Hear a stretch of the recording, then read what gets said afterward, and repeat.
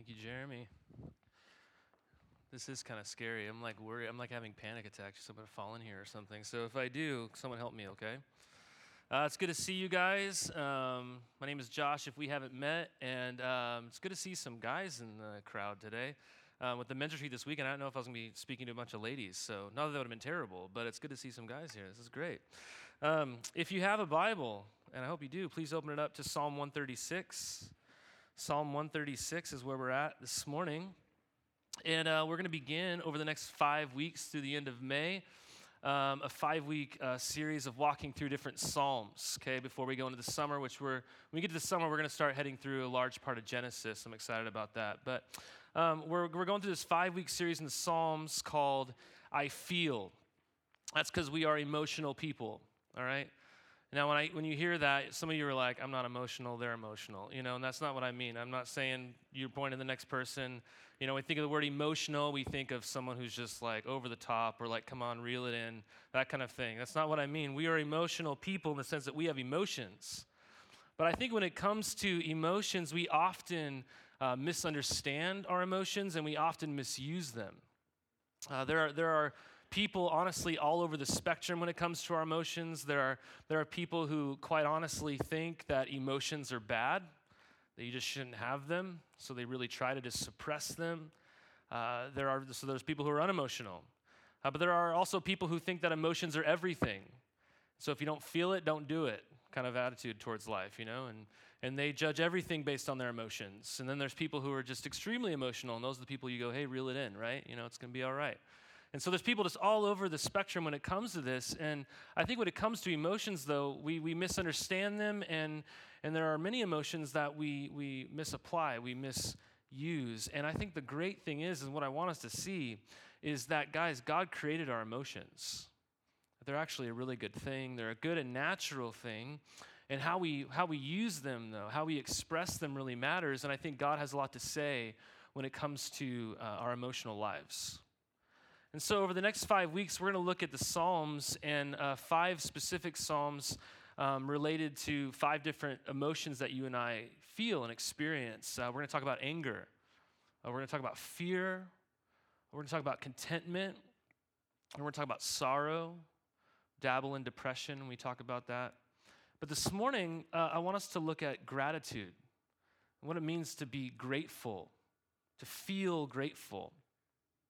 And so what I want you to ask yourself this morning, just as an assessment question, is that if you were to assess your life, okay, it's on a scale here, would you say that your life is more marked by gratitude, or is it more marked by complaining? That when you think about your life and just the breadth of your life, obviously depending on the specific moments, we could be all over the place, but when you think of the breadth of your life, if the scales were to tip one way or the other, would you say that your life is marked with gratitude or with complaining? Which way would the scale fall? Well, what does it even take for you to get to the place where you feel grateful, that you would feel a sense of gratitude?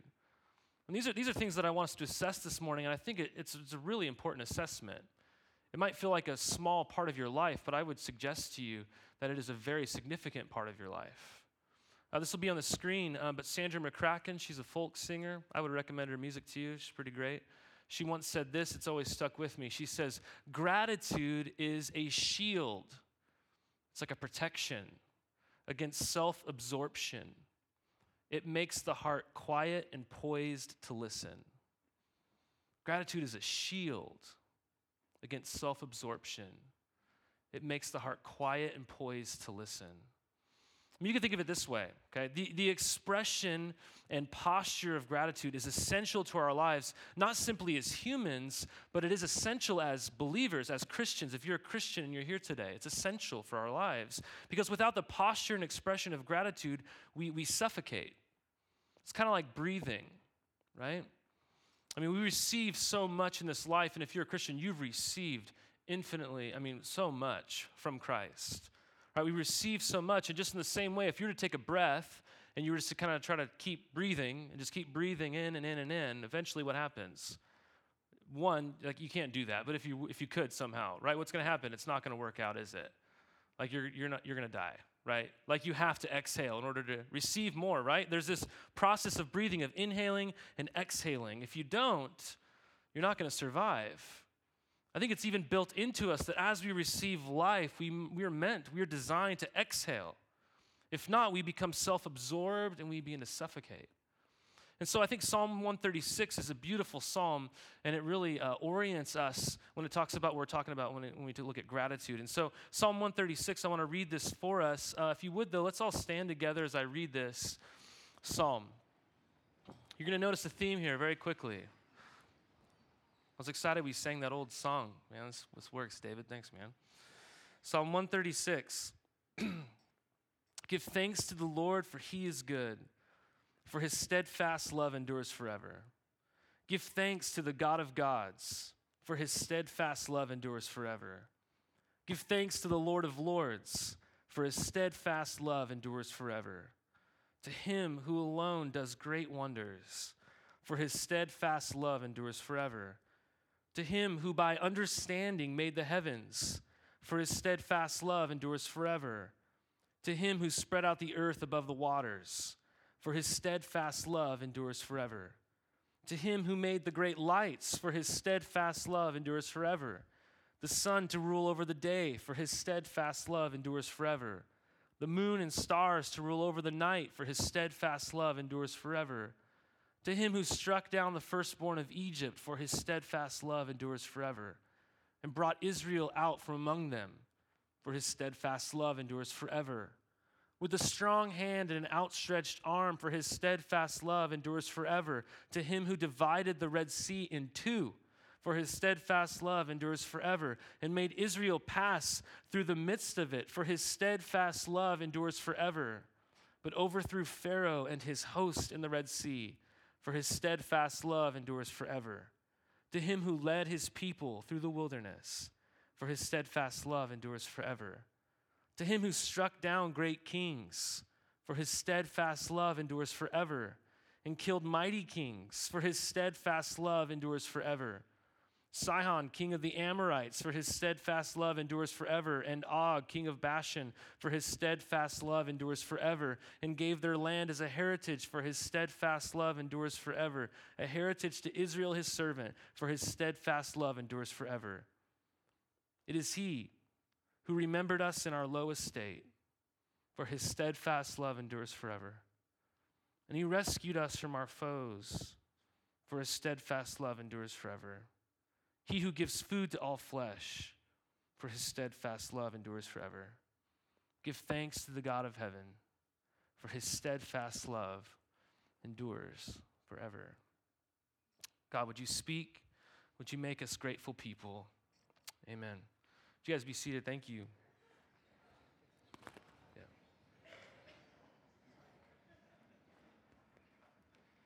Cool. Can you do my hair now? Be great. Thank you. All right.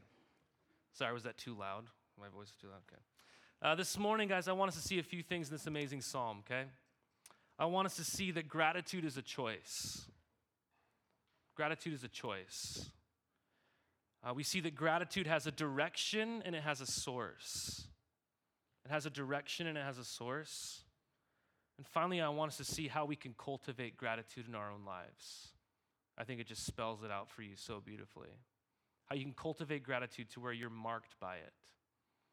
So first, gratitude is a choice. Notice here in this psalm what it says in verses 1 through 3, and then it ends. The final verse says the same thing. What does it say? It says, give thanks.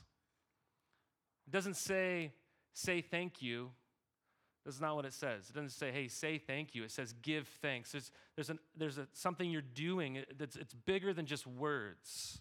There's something coming from inside of you. You're giving something. What are you giving? You're giving thanks. You're grateful. It's a command to be grateful. I think that's really maybe simple to you, but I think it's so significant. Because when it comes to gratitude, we often believe that we don't have a choice in the matter. That's what we think. Gratitude has to be natural, or so we think. It doesn't really feel like a decision. It's something that happens to us. It's not something that we do regardless of where we're at.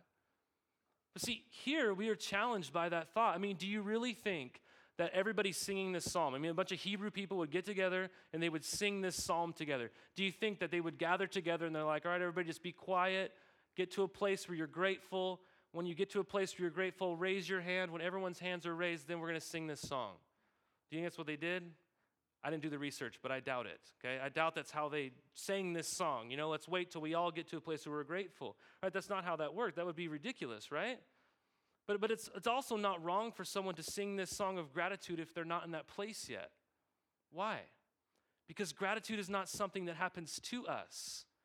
It's something that we are called to. It doesn't happen to us. It's something that we're actually called to. It doesn't just happen. It's actually framed here as a choice. And so the reason we don't often think of the emotion of gratitude or being grateful as a choice, but something that happens to us, I think, is because we limit our gratitude to our narrow desires. We have very narrow desires in something we're after. And when we limit it to that, we're only grateful when we experience that. Anything else that comes our way, we feel like we're unable to be grateful. I mean, I think often we're not even able to put our finger on the pulse of our desires and even recognize what they are. And if we did, though, I think this morning we would realize how narrow and limited our desires can be. Now, I remember vividly one time when I lived in Southern California, in Riverside, I was with some friends. We're getting lunch, this beautiful area of the downtown. And we went to one of those sandwich places where they make your sandwich and they wrap it up and then they cut it in half. So like if you only eat half the sandwich, the other sandwich is like perfectly wrapped and ready for leftovers, right? Okay? So my friend, he ate half of his sandwich and he was like, man, I'm full. So he had this perfect sandwich just left over. It was the lunch hour, heat of the day in Riverside. And he saw a homeless man. And he walked over to this homeless man and he wasn't trying to be like amazing or anything. He's just like, you know what? I'm going to help this homeless guy out. I'm going to give him this sandwich. And he walked over to this homeless guy. He's like, hey, I haven't even touched this sandwich. I just bought it. It's fresh. Here, have this sandwich. I'm sure you're hungry. It's lunchtime. And the guy, no joke, looked at him. He goes, oh, man, I had my heart set on barbecue. And we were all like, what? And we were waiting for him to be like, no, I'm just kidding. Give me the sandwich. He's like, no, I'm good. I have my heart set on barbecue, you know? And we were just like, oh, okay, like that's great. And we just kind of like went on our own way, okay? And to this day, I have no idea if that guy was like passive-aggressively wanting us to buy him barbecue. I have no idea, okay? But nonetheless, we were just sort of stunned, and we're like, all right, we'll have a good day, you know? And that man was not able to experience gratitude or choose gratitude because he had his heart set on barbecue, right? His desires were very narrow to the point that he was unable to receive something good and delicious to enjoy because he knew what he wanted. You see this? So you may be here this morning in gratitude. It just doesn't feel like a choice for you in your life because you have your heart set on a specific outcome this morning. It doesn't mean that your desire that you have is necessarily evil or wrong or anything. It doesn't necessarily mean it's bad. But it may just be too narrow. You've taken a desire for barbecue, which is a good desire, unless you're a vegetarian, okay? It's a great desire. And you've dug your feet in, and you've decided to reject anything else that is good that God might be bringing your way. So maybe you have your heart set on a certain job this morning, and it hasn't arrived yet. And so you feel completely unable to be grateful for the current job you have, or the lack of job that you even have, and the season of waiting that you're in. Or maybe you have your heart set on a specific person that you really want to date. Or maybe they're like an ideal person you've dreamt up in your mind, right? You're holding out for this dream person or that specific person. Maybe they're in this room this morning. I have no idea, right? And you might be missing out on someone else that God is bringing into your life because your desires are too narrow. Or maybe you have your heart set on just some specific outcome. Again, it could be a good outcome. It could be a possession that you want. It could be a relational conflict that you want settled. It could be someone's health that you just really want to see improve. And right now, gratitude doesn't feel like a choice to you. But I'm telling you, it is. Your heart is too narrow, though. You see, gratitude is a choice, but it's limited to the scope of your desires. To put it in a different way, that's more tied to our passage this morning. Gratitude, you guys, is a choice that is limited or unlimited by the direction and the source of our gratitude. It's unlimited or it's limited based upon the direction and the source of your gratitude. That's the second thing you see, that gratitude has a direction and it has a source. What's the direction? It says, give thanks to the Lord, right? It says, give thanks to the God of gods. Give thanks to the Lord of lords. Give thanks to the God of heaven. What is the directional call in this passage for gratitude? It's to God, right? But not just any God, it's to the Lord. It's to Yahweh. It's to the God of gods, to the Lord of lords, to the God of heaven. Right? He is the God of Israel. He's the God of the church. It's the name of God. It's Yahweh. He's the God of his covenant people. He's the one who is way greater than any so-called God in this world. He's the one who is greater than any perceived person in the world or in authority. It says the word Lord there. He's the one who is over heaven, not just earth. He's over angelic things and eternal realities. See, the direction of our gratitude, guys, this morning, it's summoned towards not a small thing or even a mere person, but it's summoned towards the one who is greater, who is higher, who is better, and who is over all things. We are called, guys. We are summoned this morning to lift our eyes from our narrow desires and to set them on the eternal God. The direction is often set upon that narrow desire being met, or maybe the person who gives it to you, but most often our desires are set on this object. But here, the direction or the object is God. It's not our circumstances. But what is the source? Beyond this direction, what is the source? What does it say? Why should you be grateful to God? It says, well, he's good, verse 1, right? How is God good? Well, we see how he is good in this dominant refrain throughout. You probably heard it a lot. You're like, oh my gosh, she's saying it again, every verse. Every verse is saying it again, right? What is it? Why should you be grateful? Why should you express gratitude towards God? Is it because you're supposed to? Is it because he's God? Well, sure, that wouldn't be wrong, I guess.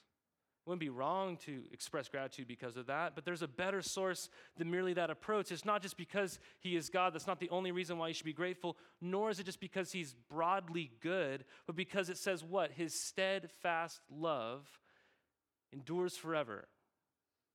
His steadfast love endures forever. That reason is not just given in one verse, right? It's given in all 26 verses. Your source is there. Every verse, it tells it to you. It wants you to hear it, to believe it, to know it. His love, guys, it doesn't stop. It never gives up. It never tires. It has no end. It is steadfast. It's unwavering. Nothing can stand in God's love's way, right? It's unwavering. It endures forever. His love is not like our love. It endures. It doesn't have a period at the end of the sentence, ever. Right? If you're here this morning and you're experiencing something like a trial in your life or difficulty or suffering, please know that God hasn't ended his love towards you. He didn't put a period on the end of the sentence when he said, I love you. You might be experiencing something that feels like a period, but it's maybe more like a comma, right? It hasn't stopped. It's going to continue to go, right? His love doesn't end. It endures forever. You can't stop it. I think this is really hard for us to get because our love, the love that we try to manufacture apart from God's love, that love doesn't endure forever, does it? The love that we're used to seeing, it doesn't endure forever. In fact, it rarely endures like the first moment of conflict that you have with somebody else. You get conflict, you're like, well, now this is awkward, I'm out.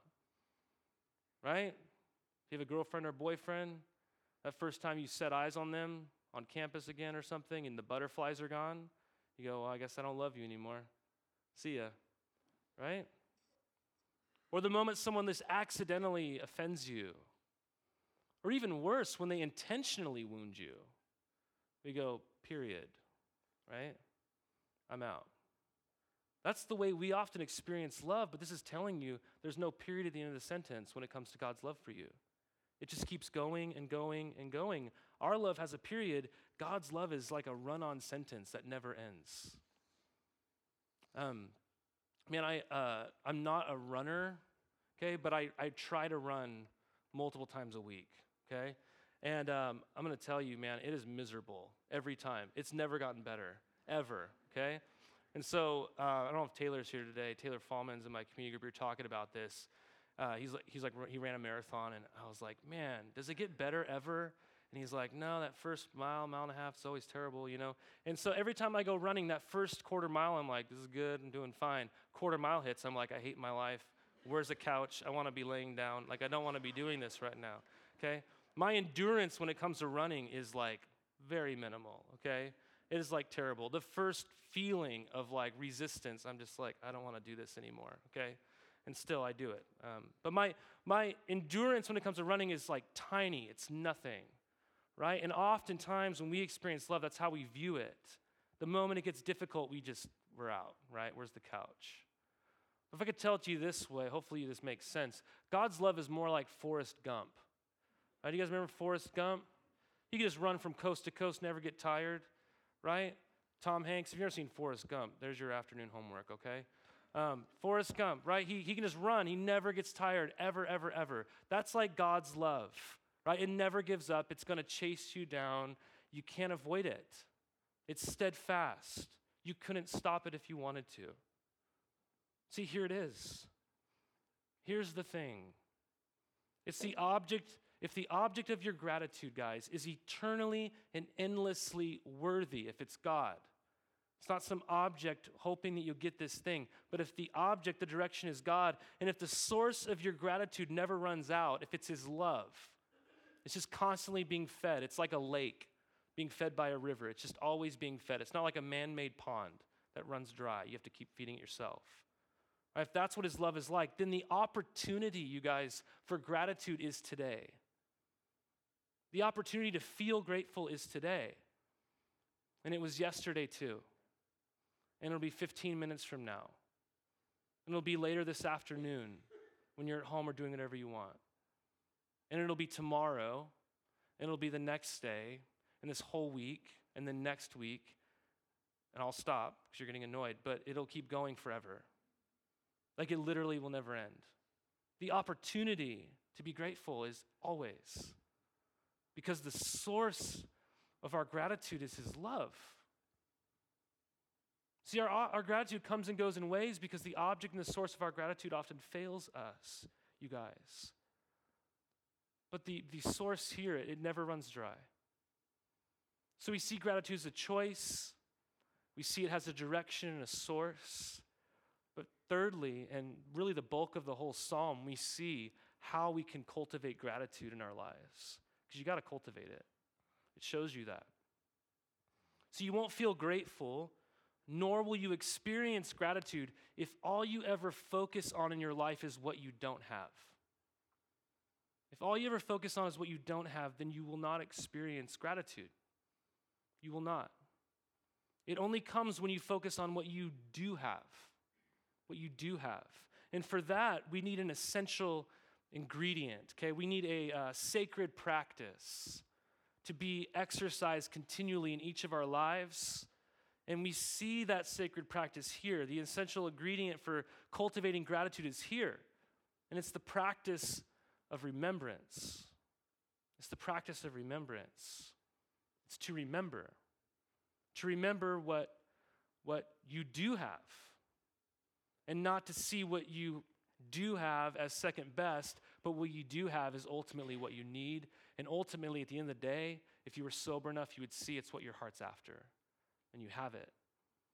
So we need to remember to exercise our memory banks, if you will. Well, what does this passage call us to remember that cultivates gratitude in our lives all the time? And we see three things. The first thing we see is creation, that we are called to look around and see the beauty of this world and to recognize where this beauty came from. You see in verses 4 through 9, it says, to Him who alone does great wonders, to Him who by understanding made the heavens, to Him who spread out the earth above the waters, to Him who made the great lights, the sun to rule over the day, the moon and stars to rule over the night, for His steadfast love endures forever. So we have the opportunity every day to walk outside and to be grateful. Every day. We are surrounded by so much beauty. Guys, we really have no excuse. Honestly, we don't live in like a concrete jungle called Los Angeles or something. okay? Though that has a different kind of beauty, you could say maybe. I don't know. Maybe not. Depends on what you think of Los Angeles. But we live in the Willamette Valley, all right? Surrounded by green pastures, majestic trees, rivers, mountains, waterfalls. There are actual animals, right? And bugs even that you want to kill, but if you really think about it, you're like, wow, that's amazing, right?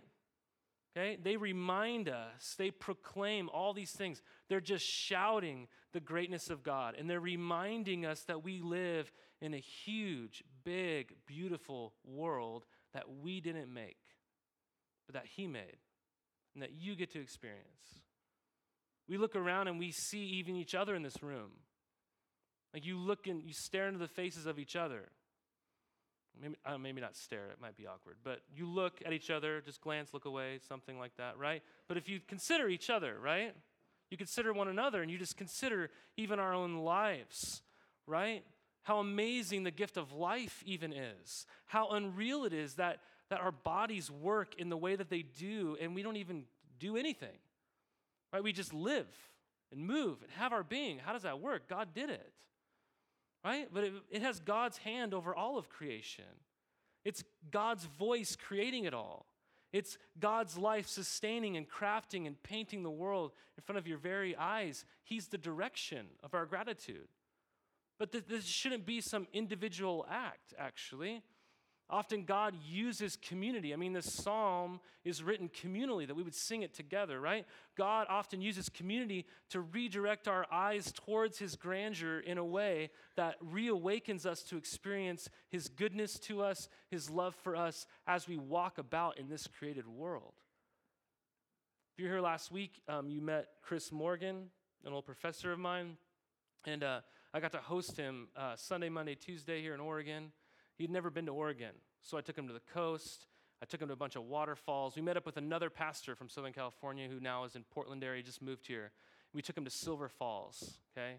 And they were just like blown away. These are California boys, Southern California boys. They were just like blown away. Even I remember Chris even saying, he's like, man, I've been to like Hawaii, and he was listing off all these places in Europe, and he's like, this is literally the equivalent of those places. Like, it's just as good. And I was like, wow, really? Okay.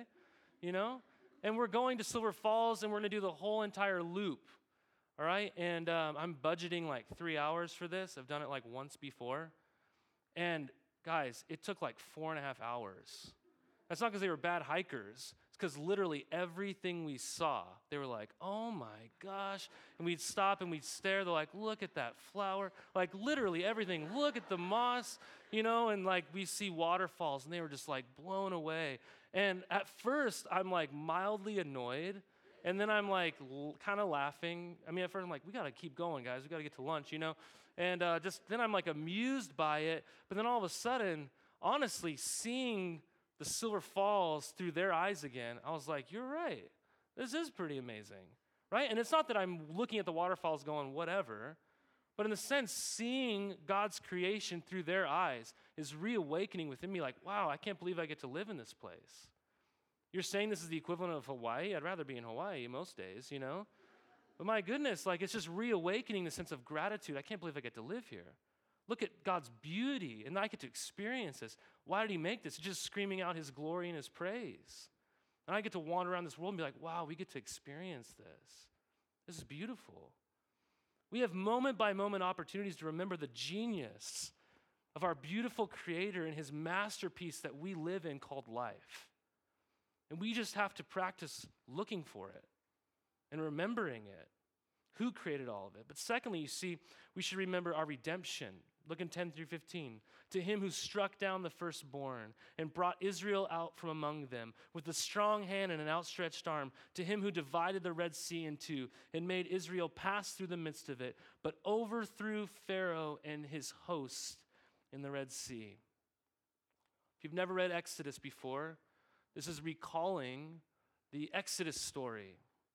People talk about it and sing about it throughout the entire Bible. You can't read your Bible and miss it. They recall it all the time. God's people, it's recalling, they were slaves in Egypt for over 400 years. like literal just oppressed slaves. They toiled, they labored for the longest time, and then God hardened Pharaoh's heart, and in doing so, led his people out of slavery.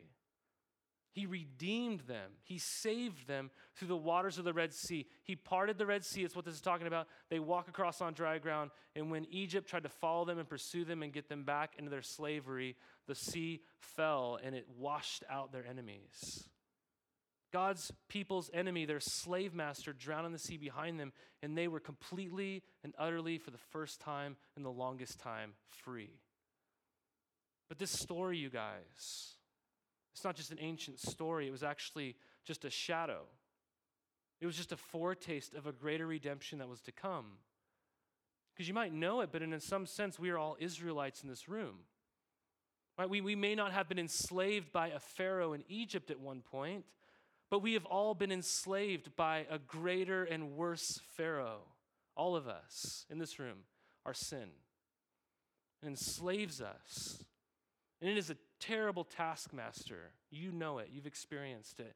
And it drives you to despair. It might drive you to self-hatred or just beating yourself up and why can't I change, and those types of thoughts and feelings. Our sin ultimately leads us, though, to our greatest fear and our greatest obstacle, our greatest enemy that we all have to face in this room, and that's death. And we stare it in our face and we're like, I don't know how I'm ever going to get out of this prison. But God, guys, he didn't just send a Moses to lead us out of our slavery to our sin. God sent us Jesus, the eternal Son of God, to not just point the way towards freedom and say, there it is, go find it. No, he pointed to himself, and he came and he gave his life, not in some sea of water, but up on a cross. He died in your place on that cross so that we could ultimately turn from our slavery to our sin and our fears of facing our ultimate fear of death, and we could experience redemption. Guys, Jesus drowned all of our sin and death itself into oblivion by taking our place on the cross. If you're a Christian this morning, you've been redeemed by the blood of Jesus. God has secured salvation. He's secured eternity for anyone who would turn from their slavery and turn to Jesus to redeem them. And if you're a Christian, guys, taking the time and remembering who you once were before you knew Jesus, you were a slave, and seeing who you are now because of Jesus, and remembering what Jesus went through for you, I'm telling you, that is an endless source for gratitude. Talk about cultivating gratitude. When I think back about who I was before I ever met Jesus, and I look at my life today, I'm like, how did this happen? I should be in a ditch dead somewhere, honestly. How am I here before you today?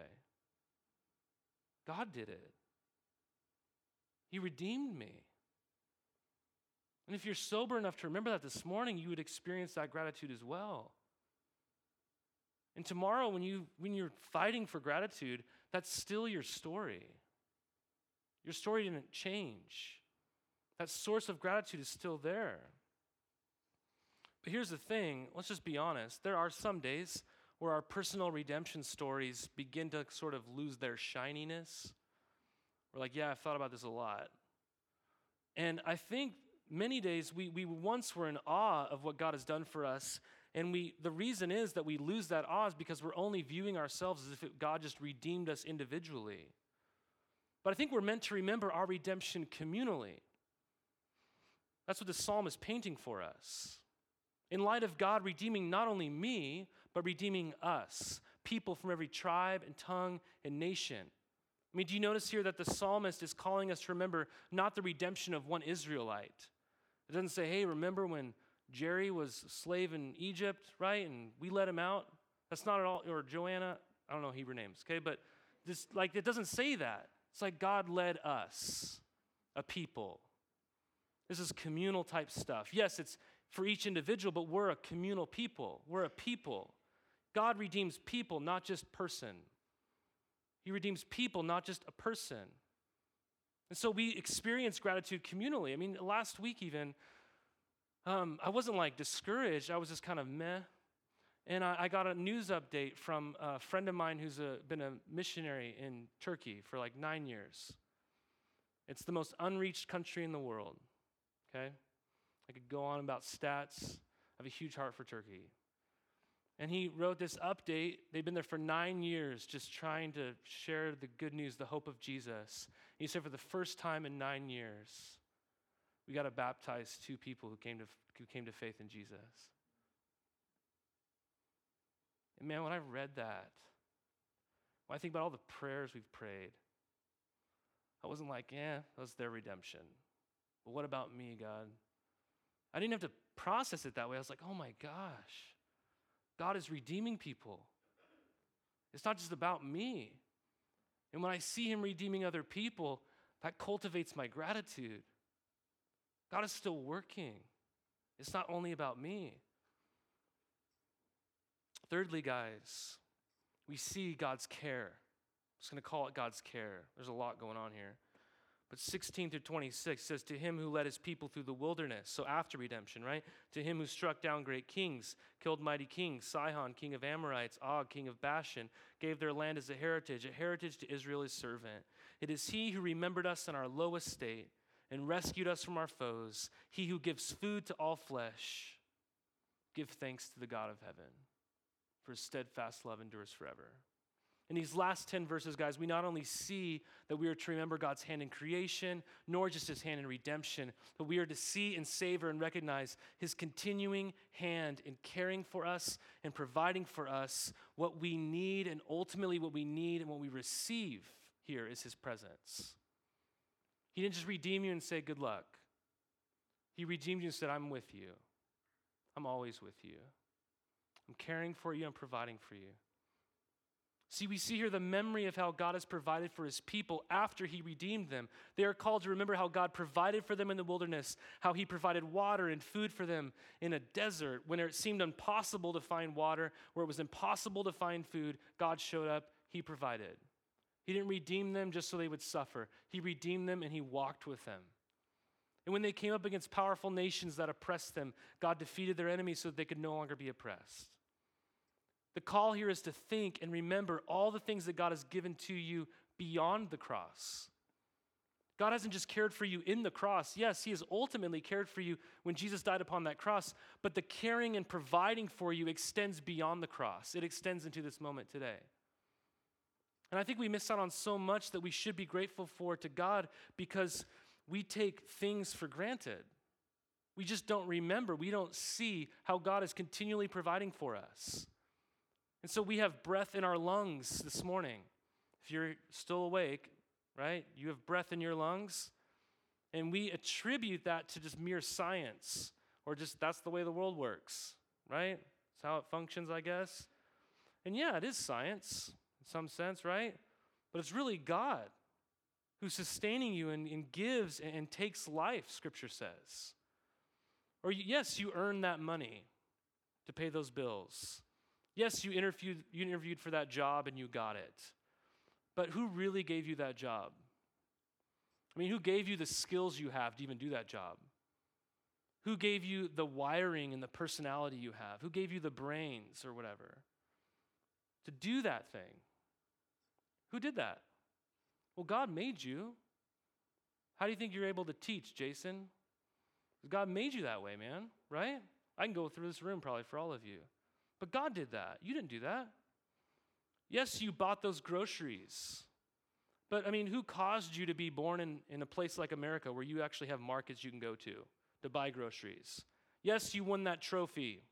Good job. You got the t-shirt maybe too, I don't know. But who gave you the athletic ability, or who gave you the brains to win the spelling bee, if that's your claim to fame, right? Who did that for you? I can go on and on and on, right? If you fail to see all the way God cares for you because you attribute your life to yourself, or just, hey, that's the way the world works, this is what you're doing. You're robbing yourself of gratitude, and you're robbing God of his glory. If we fail to see all the ways God is caring for us daily, we're robbing ourselves of gratitude, and we're robbing God of his glory. We have moment-by-moment calls of remembrance if we are sober enough to see the daily provision of God for us all. Guys, remembering is a sacred and essential practice. It's exercising. But we exercise to the point where we could be grateful people to the point where we can call upon God and glorify him. And this is why it's good to, if you can, fight to spend time, even every day if you can, just to be in God's word and remember all these things. Cultivate that gratitude. That's why Sundays are important. Because I get here in this room with you and we're cultivating gratitude. We're remembering what God is doing for us all the time. I need Sundays in my life. When we do this, guys, I think we will begin to reek with gratitude. We'll just smell like it. I worked at Starbucks for 2.5 years during seminary. I loved it. Maybe you're a coffee snob and now you look down on me. I don't care, whatever. But I would come home after 8 hours of work and I would just reek. When I was there, I didn't realize it, but I would reek like coffee and syrup. So if you came up to me and gave me a hug, right, which I'm a hugger, I give that to a lot of people, you'd go, oh man. Like you would smell it on me, right? And if you knew where I was, you'd be like, you smell like Starbucks. That's what you would have said to me. It would be unavoidable. It would be obvious. Why? This is a simple question, but why? That's where I was. That's where I was for 8 hours. That's why I smelled like Starbucks. See, I think when we experience God's love and goodness and are communally calling each other to constantly remember his goodness to us, we're going to smell like gratitude. We're going to reek like gratitude. We'll find ourselves not complaining as much. We're just focused on all the things God's doing in our lives. Because our hearts and our minds are constantly filled with his goodness and his grace. And as we scatter into our city today, and as we scatter into our city every single day, guys, we scatter into a world that has a weak and dry source of gratitude. Because the world's source of gratitude is tied to a narrow desire of our hearts, and it's only going to happen. We're only going to be grateful if we get that desire. And we're going to be grateful for a moment. But in the world, guys, if we don't get that, then we'll continue to focus on what we don't have. But this morning, like every morning and every moment of your day, we get to focus on what we do have. And we have way too much. Not just enough. We have so much. So as a church, us being a grateful people, I think, is honestly one of the most missional and hopeful things we can even provide for our city. You will stand out when you're filled with constant gratitude as we practice remembrance. And so I want to call us to remembrance in our time of response, like we do every week. We come to the table, don't we? If you're a Christian, you're invited to come to these tables in the front and the back, and we take the bread and the cup, and what are we doing? Remembering. Remembering our redemption. Remembering all that God has done for us and how he continually walks with us every day, and you're not alone. And as I see myself go to the table, I'm remembering his redemption for me, but I'm watching you. As you go to the table, I'm remembering God's redemption in you. And that just further stokes the fires of gratitude in our hearts. So let's do that. Let's respond to God this morning. Let's continue to cultivate gratitude that we might scatter across this city this week, reeking with it. Let's all stand together. I'm going to pray for us as we go into our time of response.